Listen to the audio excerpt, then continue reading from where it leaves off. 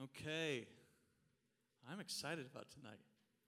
Before we do anything else, I have notes, and we're going to pass out notes, okay? Yeah.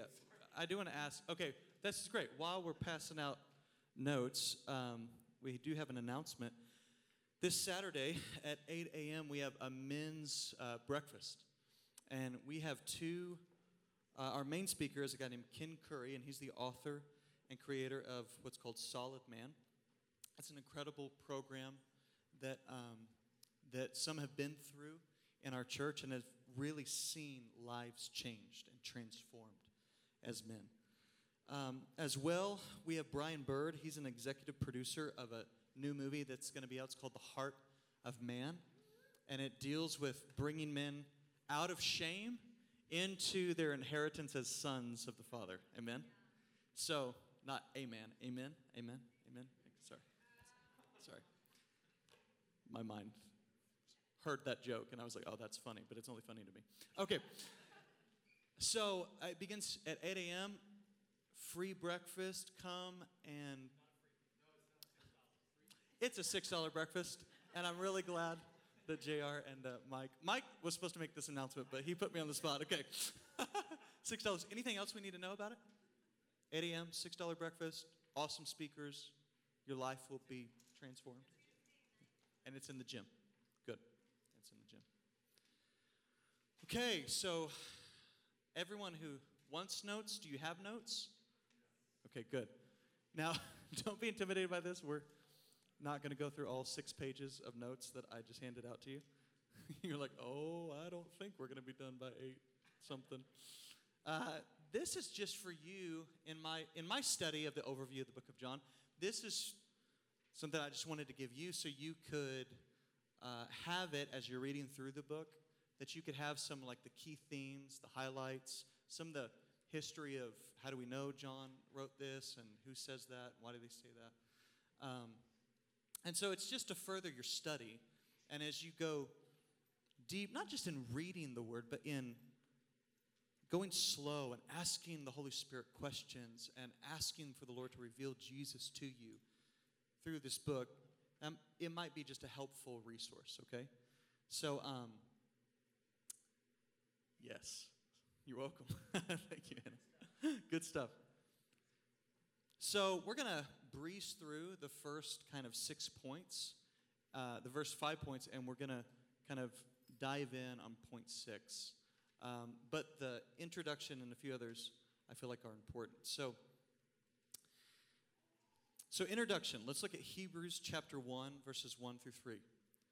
Why do we want to take time? Why do we want to meditate? Why do we want to put the book of John before us and ask the Holy Spirit to reveal Jesus? And when I think of that question, and as I was praying through that, 2 scriptures were just, the Lord was screaming at me through these scriptures. Hebrews chapter 1, verses 1 through 3 says this: long ago, at many times and in many ways, God spoke to our fathers by the prophets.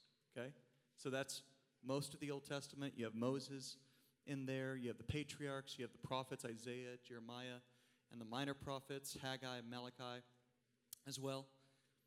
He says, but in these last days, he, that is the Father, he, the Father, has spoken to us by his Son. So when we see Jesus, when we look at Jesus, when we meditate on him, we have the Father speaking to us through his Son. This is the Son whom he appointed the heir of all things. Jesus is going to inherit everything. He's going to inherit a bride. He's going to inherit the earth. He's going to inherit the nations. And he's going to make them all new. Amen?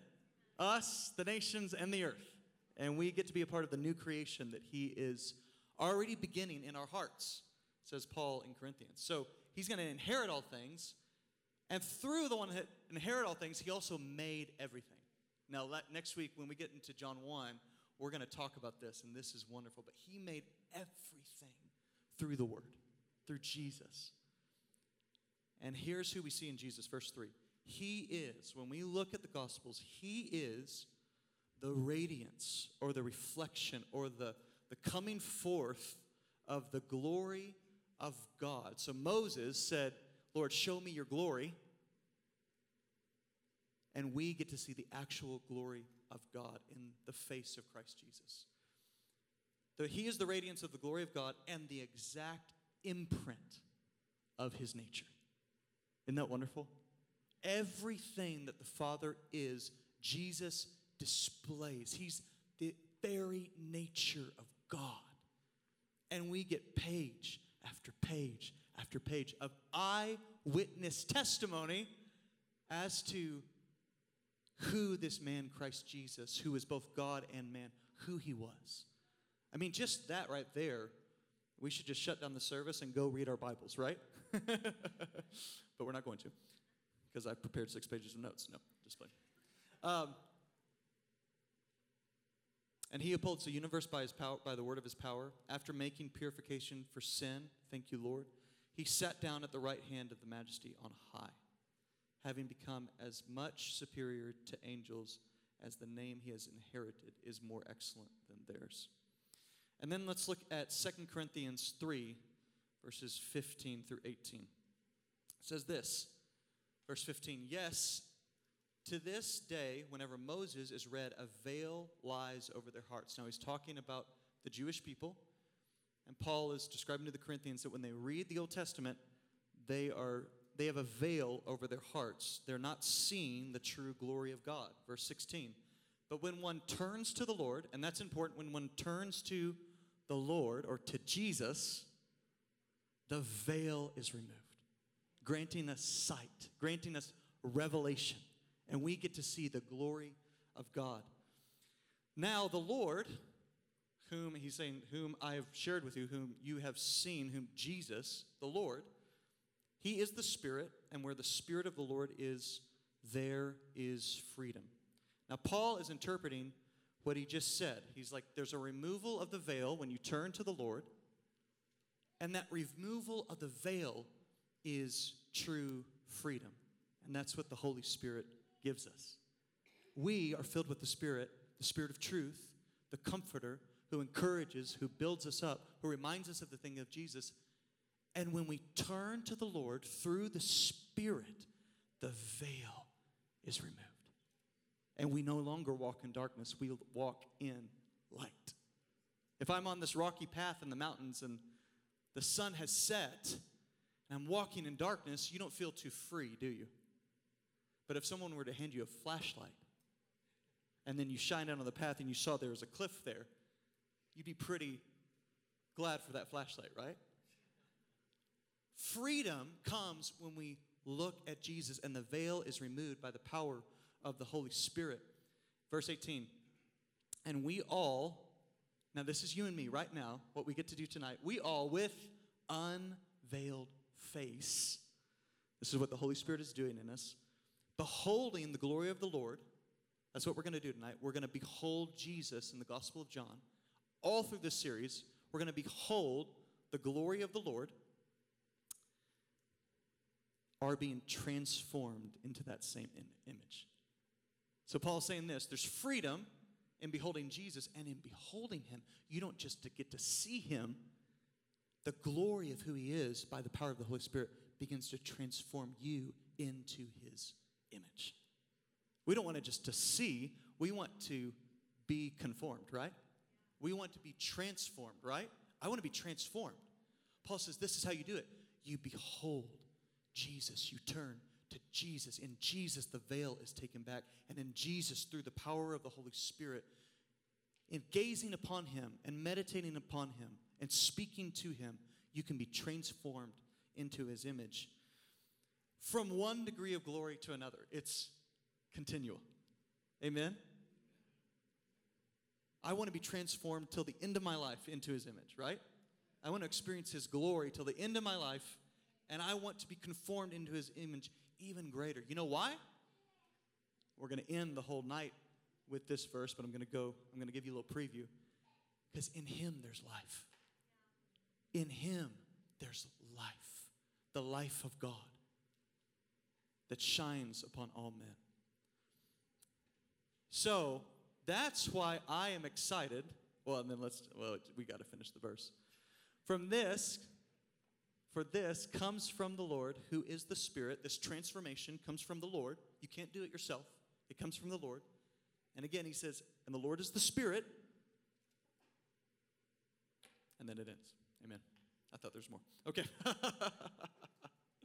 So John is an important book for us to study, for us to look at, for us to dive into. All the Gospels are. You can have this process of transformation go on no matter how or where you look at Jesus, as long as it's the revelation from the Word of God.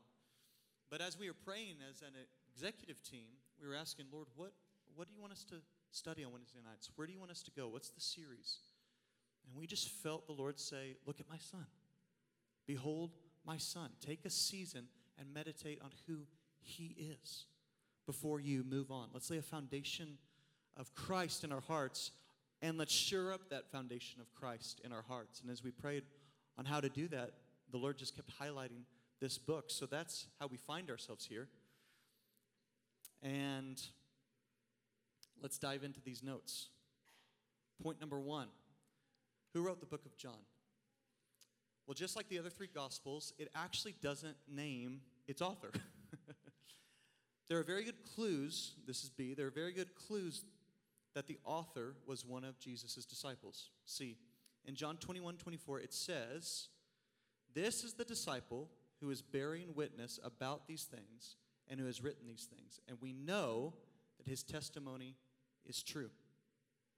D, just a few verses earlier in John 21:20, it says, "Peter turned and saw the disciple whom Jesus loved following them, the one whom also had leaned back against him during the supper and had said, 'Lord, who is it that is going to betray you?'"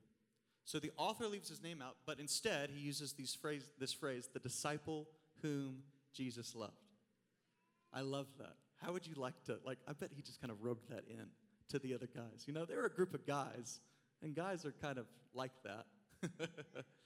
I'm the disciple who Jesus loved. Peter's like, well, I'm the rock. Well, I'm the disciple who Jesus loved. Well, I outran you to the tomb. And then Peter was like, shoot, you did. Okay. Just playing. And there are many passages where the author claims that he's an eyewitness to the events. He has a very intimate look at Jesus at the Last Supper. He hears Jesus pray the high priestly prayer. So he was one of the ones who was close to him. He always seems to have a close association with Peter, which suggests that John is one of the close 3. That he is, Peter, James, and John were kind of separated from the 12 and brought in a little nearer. How would you like to go up on the Mount of Transfiguration and see Jesus transform before your eyes and see Moses and Elijah come down and talk with Jesus? And Peter's like, we got to do something, just like a man. We got to build you a tabernacle, you know. And the Lord just smiles at him, you know. I don't know what that was, but I'm sure that was crazy. So John, it seems to be, John was a part of this 3. And these, plus other thoughts and many other things, have given church confidence over the last 2,000 years that the author is indeed John of Zebedee. Point number 2. So who was John? Most likely, he was a disciple of John the Baptist before he became a disciple of Jesus. It says in John 1:35 that there were 2 disciples there when John pointed to Jesus and said, "The Passover lamb," or the lamb who takes away the sin of the world. And they go to follow him.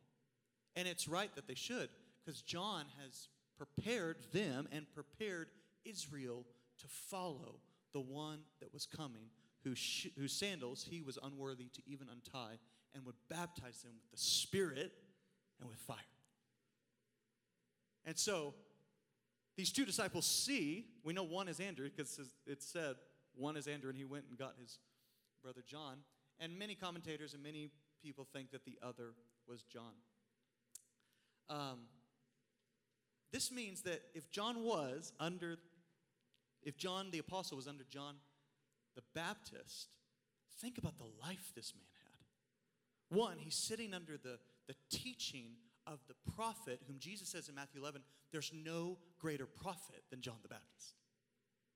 And John is unfolding Isaiah chapter 40. John the Baptist is unfolding it to the apostle. And the apostle is knowing John is preparing the way, not just for the Messiah, for Yahweh. That's what Isaiah 40 says. Behold, one preparing in the wilderness, preparing a people to receive, not the Messiah, the Lord. John was saying, there's a big day coming, guys. And it's equal to Mount Sinai, God visiting his people. And so when the apostle sees John the Baptist point and says, and that's the man that I saw. John is going, a man is God. And so from that moment, the wheels start turning. That this is the one that is visiting his people, and he's God in flesh. And then John, the apostle, gets to witness about the life of Jesus and live and walk and hear his teaching, and then gets to be filled with the Spirit.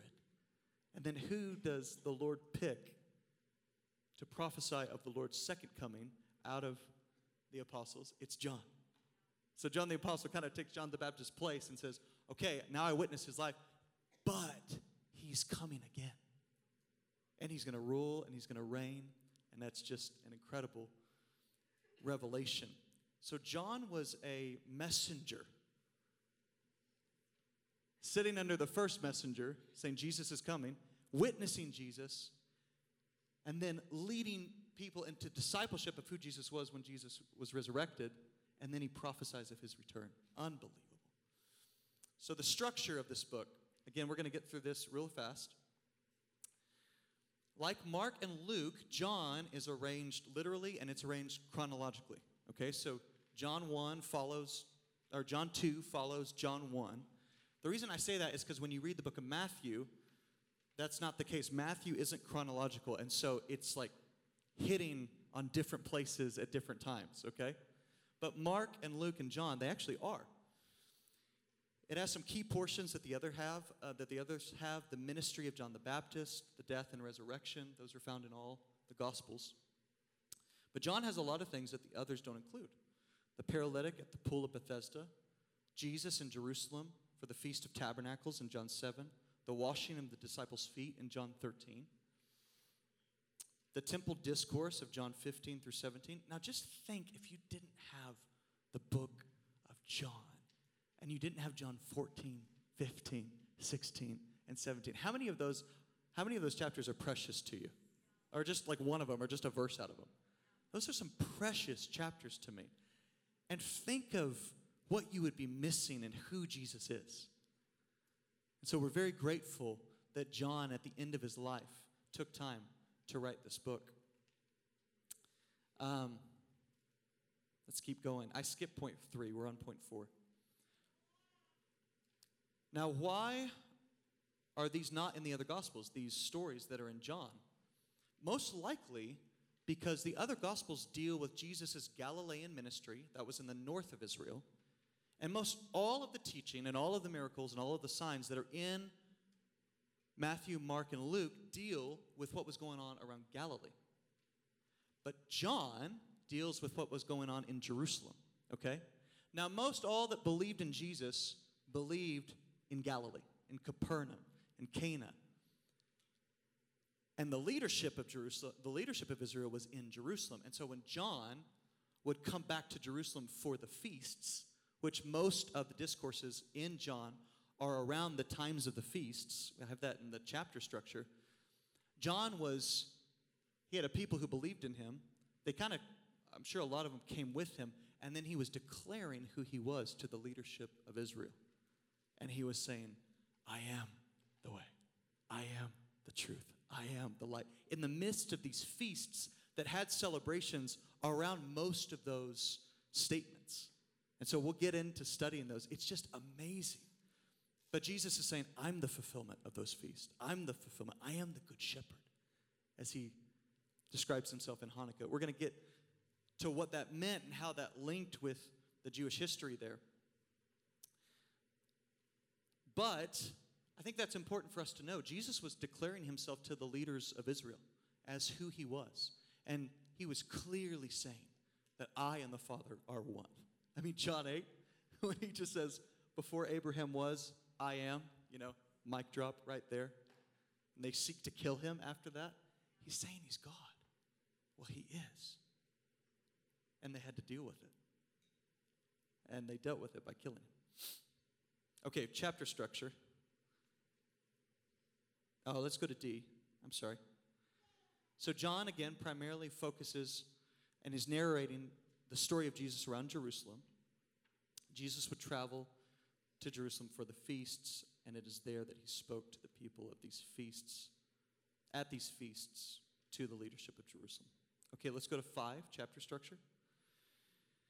Now, I put this in here so you kind of see the gaps in John. John 1, we have the introduction, John the Baptist, Jesus' first disciples. John 2 and 3, we have a wedding at Cana. And this is around Passover.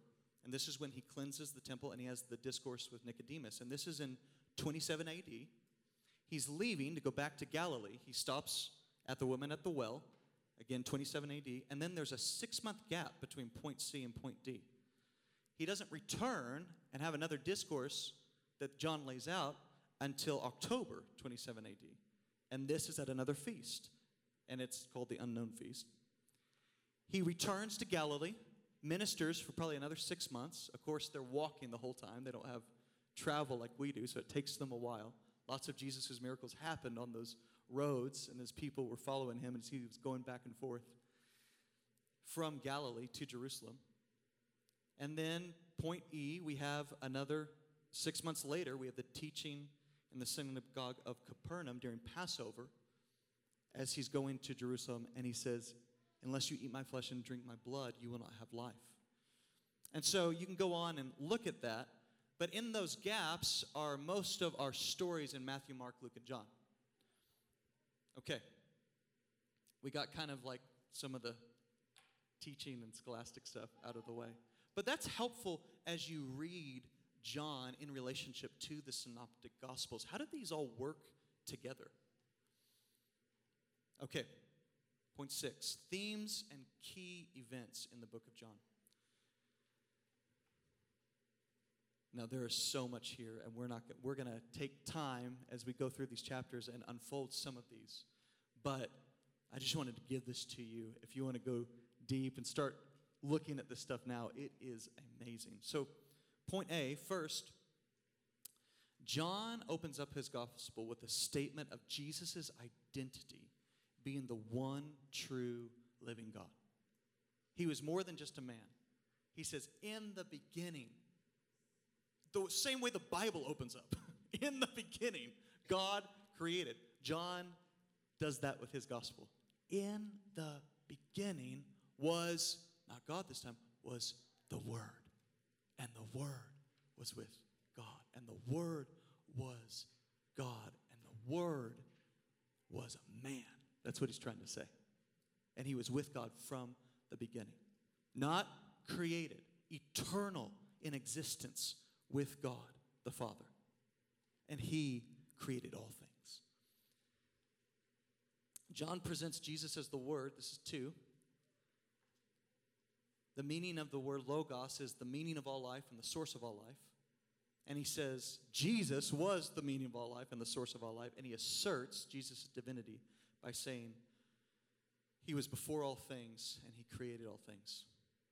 3, this runs through John's gospel, this theme of he is God. The I am statements point them out like crazy. In John 8, he says, I know where I came from, I know where I'm going. He's constantly declaring himself to be the God of Israel, Yahweh. And it would have been blasphemous if the Lord wouldn't have backed up his claim with signs and wonders and miracles and healing. And of course, the ultimate backing up of his claim is what? He was raised from the dead. Not just raised and walking around right here with us on earth, ascended to the right hand of majesty on high. And Daniel 7, and we'll get into a little bit of Daniel 7 later on, says that the Son of Man came to the Father, and to him was given all authority, all dominion, all power, that all nations should love and worship the Son. And they knew Daniel 7. And so when they saw Jesus resurrected, and ascend, they knew where he was and that all authority was being given to him. This is why we need to meditate on this, guys. Because the one whom we serve is the one who's sitting on a throne, is the one who came, and the Word became flesh, and he made purifications for our sins before he rules and reigns forever. This is glorious. Amen? At least I think so. Okay. So these I am statements. Now, when Jesus would use the word, this is 4, when Jesus would use the word I am, he would use the Greek translation of this, or at least it was written in Greek. The book of John was. Jesus might have used Aramaic. The Greek translation of I am is that word that I can't pronounce, so I'm not even going to try, in Greek. But it's the translation of God's personal covenant name, given first when Moses is in front of the Lord at the burning bush. And Moses, he says, who should I tell them that you are? And he says, tell them that I am has sent you. The I am who I am. So when Jesus uses this statement, I am the bread of heaven, it's like he's saying in Hebrew, Yahweh, the bread of heaven. Yahweh, the light of the world. Yahweh, the gate for the sheep.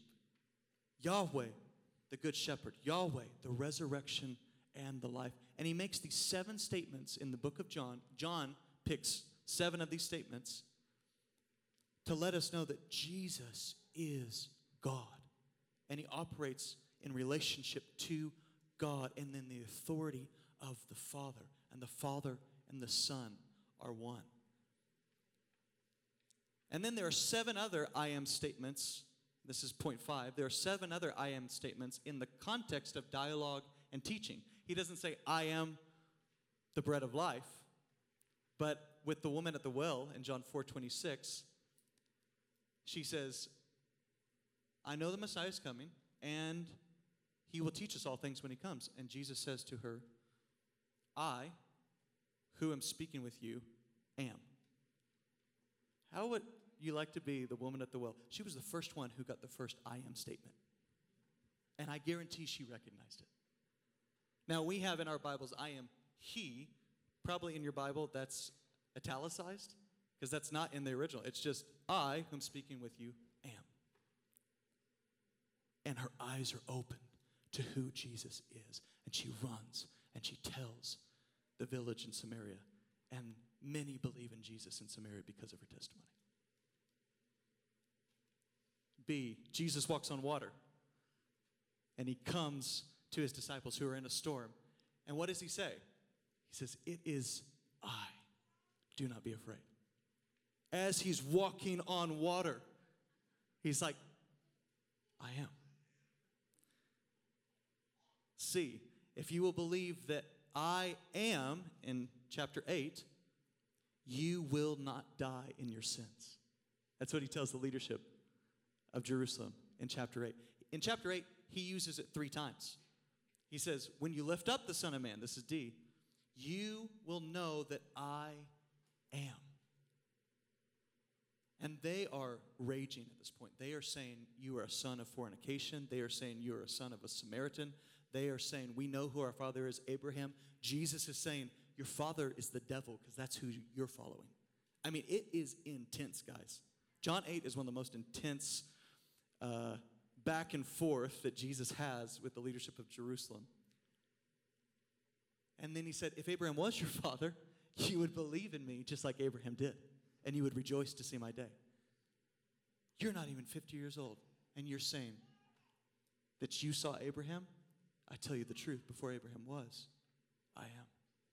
Oh, guys, it was on. And they seek to kill him right there. It's blasphemy. And the Lord protects him. The Father protects his Son as the Son is boldly proclaiming who he is to the people of Israel. Guys, this was an intense day to live in. Because if you rejected that man and the statements about him, there were eternal consequences. And if you accepted him, there were eternal consequences. It was as and more, it was greater than God visiting his people at Mount Sinai.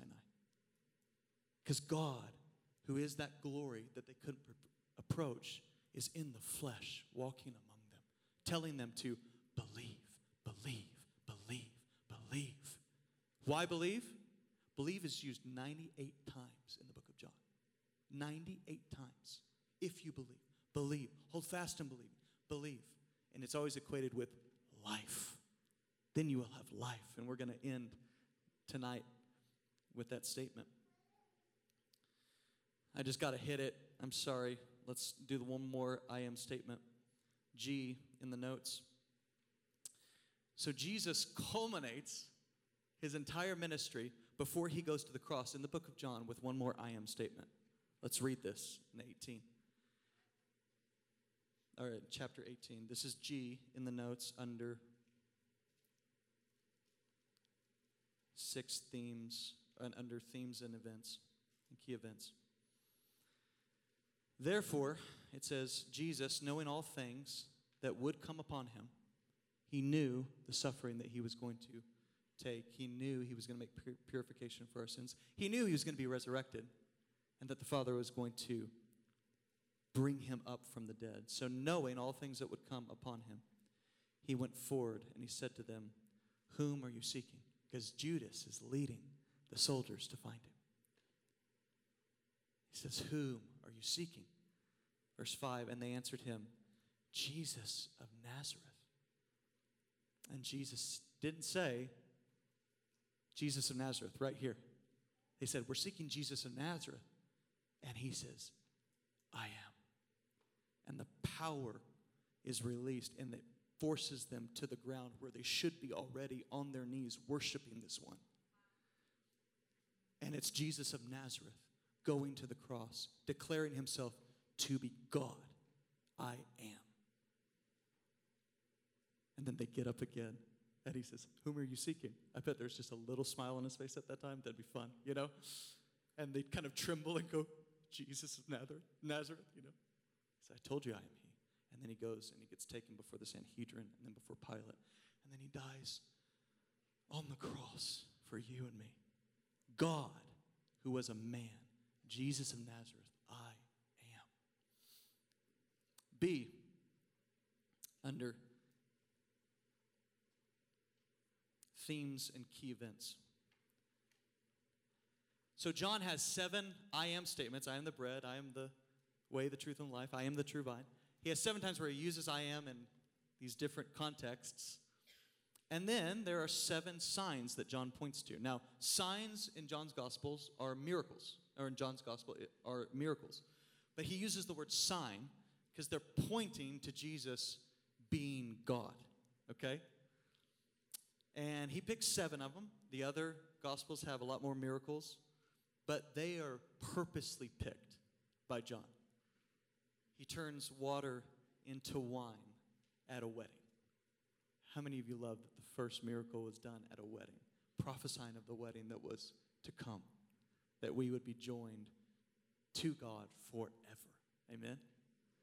And he does something no man can do. There's water, he makes it wine. Only God can do that, has creative power over the elements. He heals the nobleman's son. The nobleman's son is miles away. And the nobleman knows the authority that Jesus has. He understands it. He's like, this guy understands authority. I'm going to show him my authority, and I'm going to heal the son. I don't even have to lay my hands on him, do anything. At my command, he can be healed from miles away. Only God could do that. Only God could heal the lame man in John 5, who was lame for 38 years. I don't think that's an accident that John throws that in. 38 years. This man has not walked or is trying to walk and can't get into the pool that John said is being stirred by an angel. I'll let you let your mind just be blown by that one. I don't know. Don't even ask me about that, okay? But he heals a man, 38 years, lame. He feeds a multitude of 5,000 in John. Only God can create food out of nothing and wait as they're eating bread made from nothing, spoken into existence. And it's the Passover. I know that they're thinking, this is the book of Exodus type of stuff. This is the manna that fell from heaven from nothing. This is God. And they try to make him king right there. They try to take him to Jerusalem and set him up on his throne right there. And then he does a teaching and he wipes away all of his disciples, meaning he does a teaching that's so hard to receive that only the 12 stand with him after that. Jesus' leadership style is so unlike you and me. He is. I mean, it's just so unlike us. If we had all of the north of Israel saying, we're going to make you king, that'd probably feel pretty good, right? The revolt's going to begin. We're going to free ourselves from the shackles of Rome. And here's our Messiah who's leading us. He's like, it's not that time. That's at my second coming. I have to purify your sins so you can be with me and my Father forever in the New Jerusalem, ruling and reigning with me. That was what was more important to him than his own glory too soon. Amen? So he feeds 5,000. He heals the blind man from birth, a man who's blind from birth. I love it. He takes clay and he puts it on the blind man's eyes. And this is the one who formed us from the dirt. In Genesis chapter 2. Unbelievable. And they're seeing this. It's not an accident. He's taken the clay and put it on the blind man's eyes and then says, go wash. And somehow eyes come. Oh, it's just glorious. So there are 7 I am statements in 2 different ways. There are 7 signs which point to Jesus. The resurrection is the last one. And this was linked to John 2 when he cleansed the temple. Basically saying, I'm greater than the temple. To the Jew, only God was greater than the temple. So when he cleansed the temple, they said, what sign are you going to perform for us to know you're greater than the temple? That you're equal to God. That's what the Jews were asking him. What did he say? Tear down this temple and I'll rebuild it in 3 days. And John tells us he was speaking of his flesh. That was the sign he was going to give the leadership of Israel that he was greater than the temple and equal to God. And now, rather than going to the temple to worship, guess what we get to do? We get to come to Jesus and worship in spirit and in truth. Amen? That's powerful. Not because I say it, just because it is. Okay. And then there are the feasts of John. And we're going to get into this in different chapters. I don't want to take too much time right now. But there are 3 Passovers in John. And Jesus declares himself not only to be the Passover lamb whose blood covers them from the death angel, from the angel of death, or from death itself. But he also says, I'm that Passover meal that you've been eating for many, many years. I'm the bread of life, and I'm the lamb you have to consume. And he fulfills the Passover within himself. He stands up at Tabernacles, and that was the feast that emphasized Israel's forever being with the Lord, their millennial rest that he was going to give them. And there were 2 things that were very important, the lighting of the temple and the pouring of water on the altar that represent the Holy Spirit cleansing them of their sins. And as they're lighting the temple, he stands up, he says, I'm the light of the world. And as they're pouring water on the altar, representing the Spirit coming when the Messiah comes to cleanse them of their sins, he says, if you're truly thirsty, you have to come to me. And I will give you life. And out of your belly will flow rivers of living water. It's just amazing. He's like, guys, I'm the fulfillment of everything. I'm all in all, as Paul will call me later. I'm the beginning. I'm the end. This is all about me. Everything you've been doing, Passover, Feast of Tabernacles, the other feasts, they point to me. He says in one place, you search the scriptures because you think in them is life. They point to me, but you refuse to come to me to have life. Guys, as we search the book of John, I feel like that's a warning to us. We need to let these scriptures bring us to Jesus, to encounter Jesus, to love Jesus, to obey Jesus, to adore Jesus, to savor him and love him. Amen.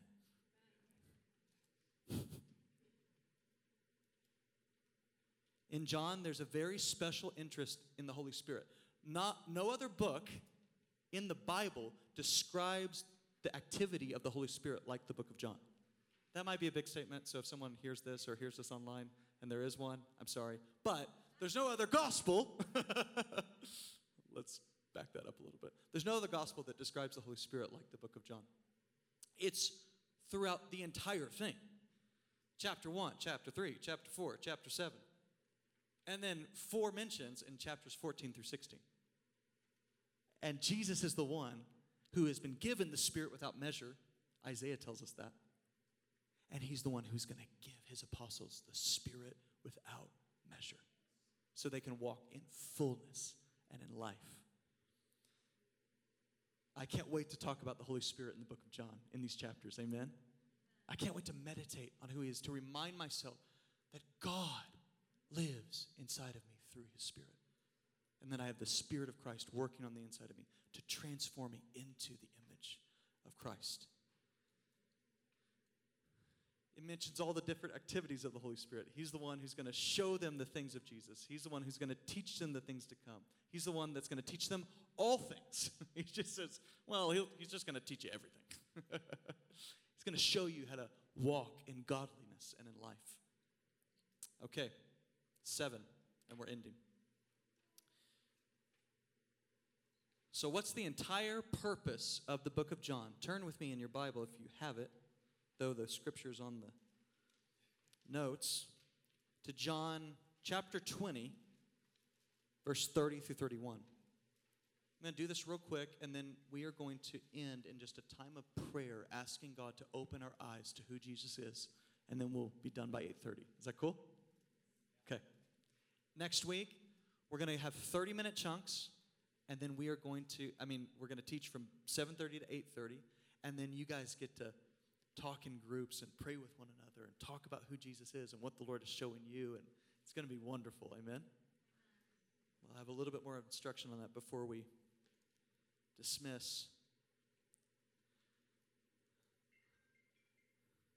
John 20 says this, verse 30. Now, Jesus did many signs in the presence of the disciples, which are not written in this book. But these are written so that you may believe that Jesus is the Christ, or is the King. That word King is just the word Christ is the Greek word for Messiah. Is the King, the Son of the living God. And that by believing, you may have life in his name. John said, this is why I wrote the book. Now later on, in 21, he's going to say, if all the works of Jesus were described and were written down in a book, the world wouldn't have room to contain the number of books that would be written. But he says, but these I have written. These things I have written about Jesus. And John was being very strategic, very pointed. Why was he writing these things that the Holy Spirit was bringing to his mind? The 3 sevens. That's perfect. That's the perfect number in Hebrews, 777. Anything less than that is not perfect. 666. That's why the Antichrist is going to have that number. He's less than perfect. He's not perfect. But 777. Why was John crafting it this way and choosing these things to be written? We're told, thank you, John, for being just straightforward with us, so that we may believe. Guys, there is, again, a blessing at looking at Jesus and beholding him and asking the Holy Spirit to reveal him and speaking to him about who he is. It's so that we may believe. Now, this word believe is actually used 98 times, like I said, in the book of John. Its definition is to think something to be true, to be persuaded or convinced of someone's authenticity, and to have confidence and put real trust in them.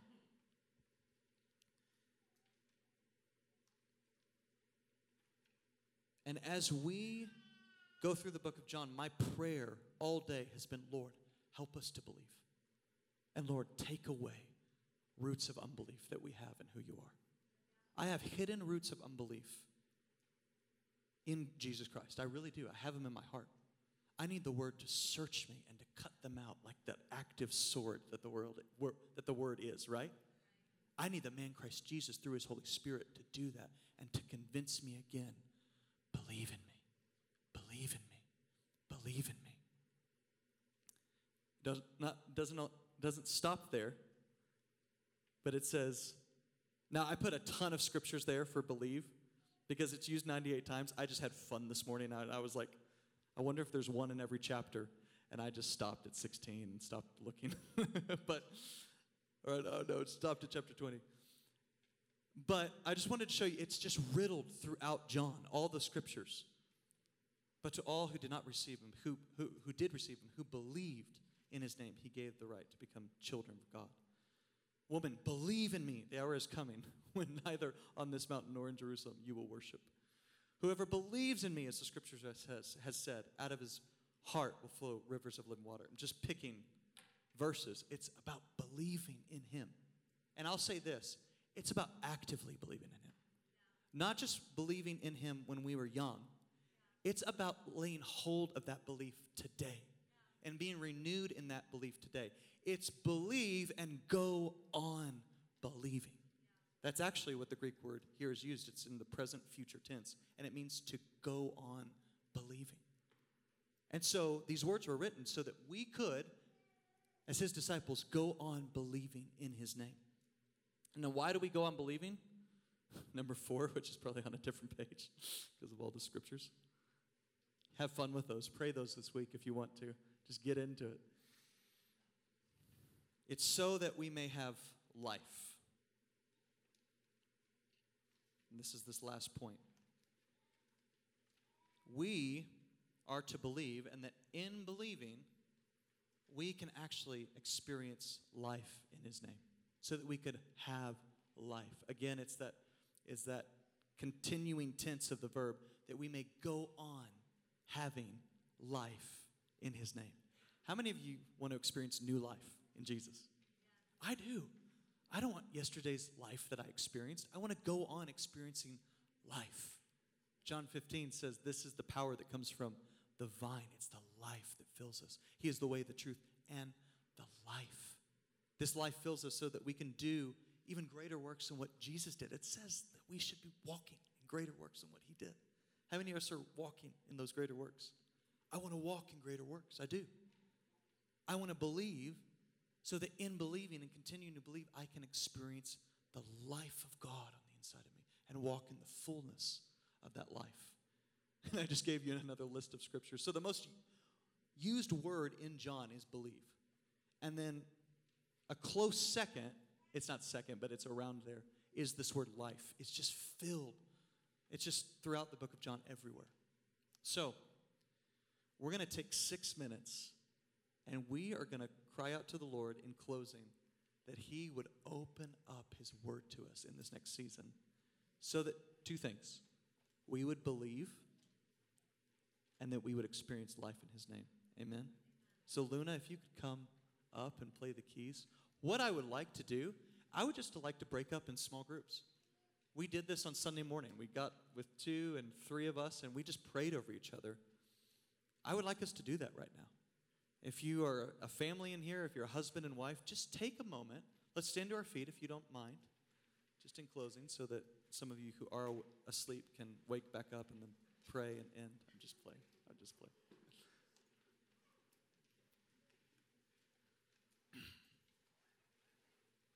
But we want this, guys.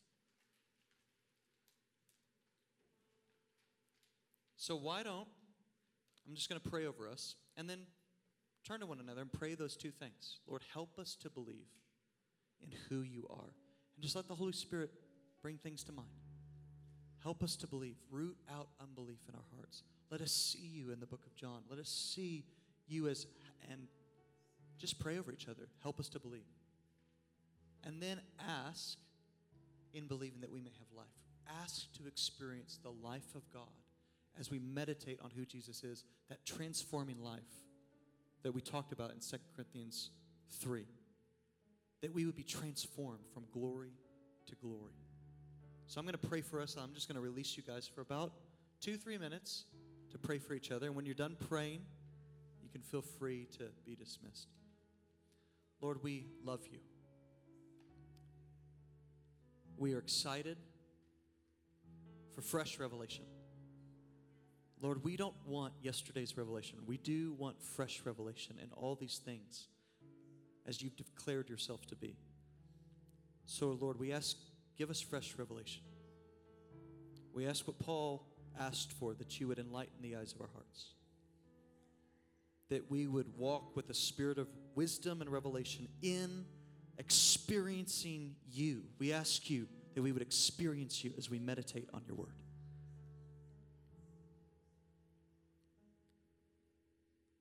Lord, we pray that you would confront us with truth. Your word, your logos, your Son, Father, is truth. Confront us with truth.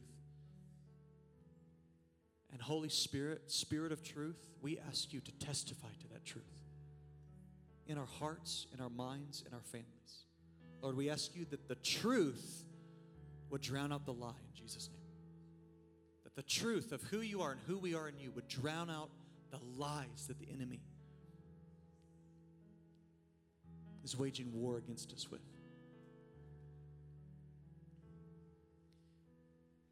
And Lord, we just ask you for life.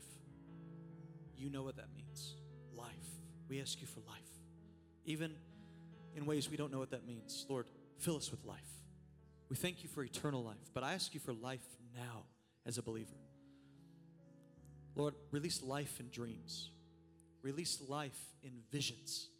Release life in opening this word to us. You are the life. We want to encounter you. Lord, release prophetic words in this teaching series that would release life. Give us grace to obey so we could experience a greater amount of life and light in our lives. Release life. In Jesus' name. Now, you guys just pray over one another, and we'll be dismissed.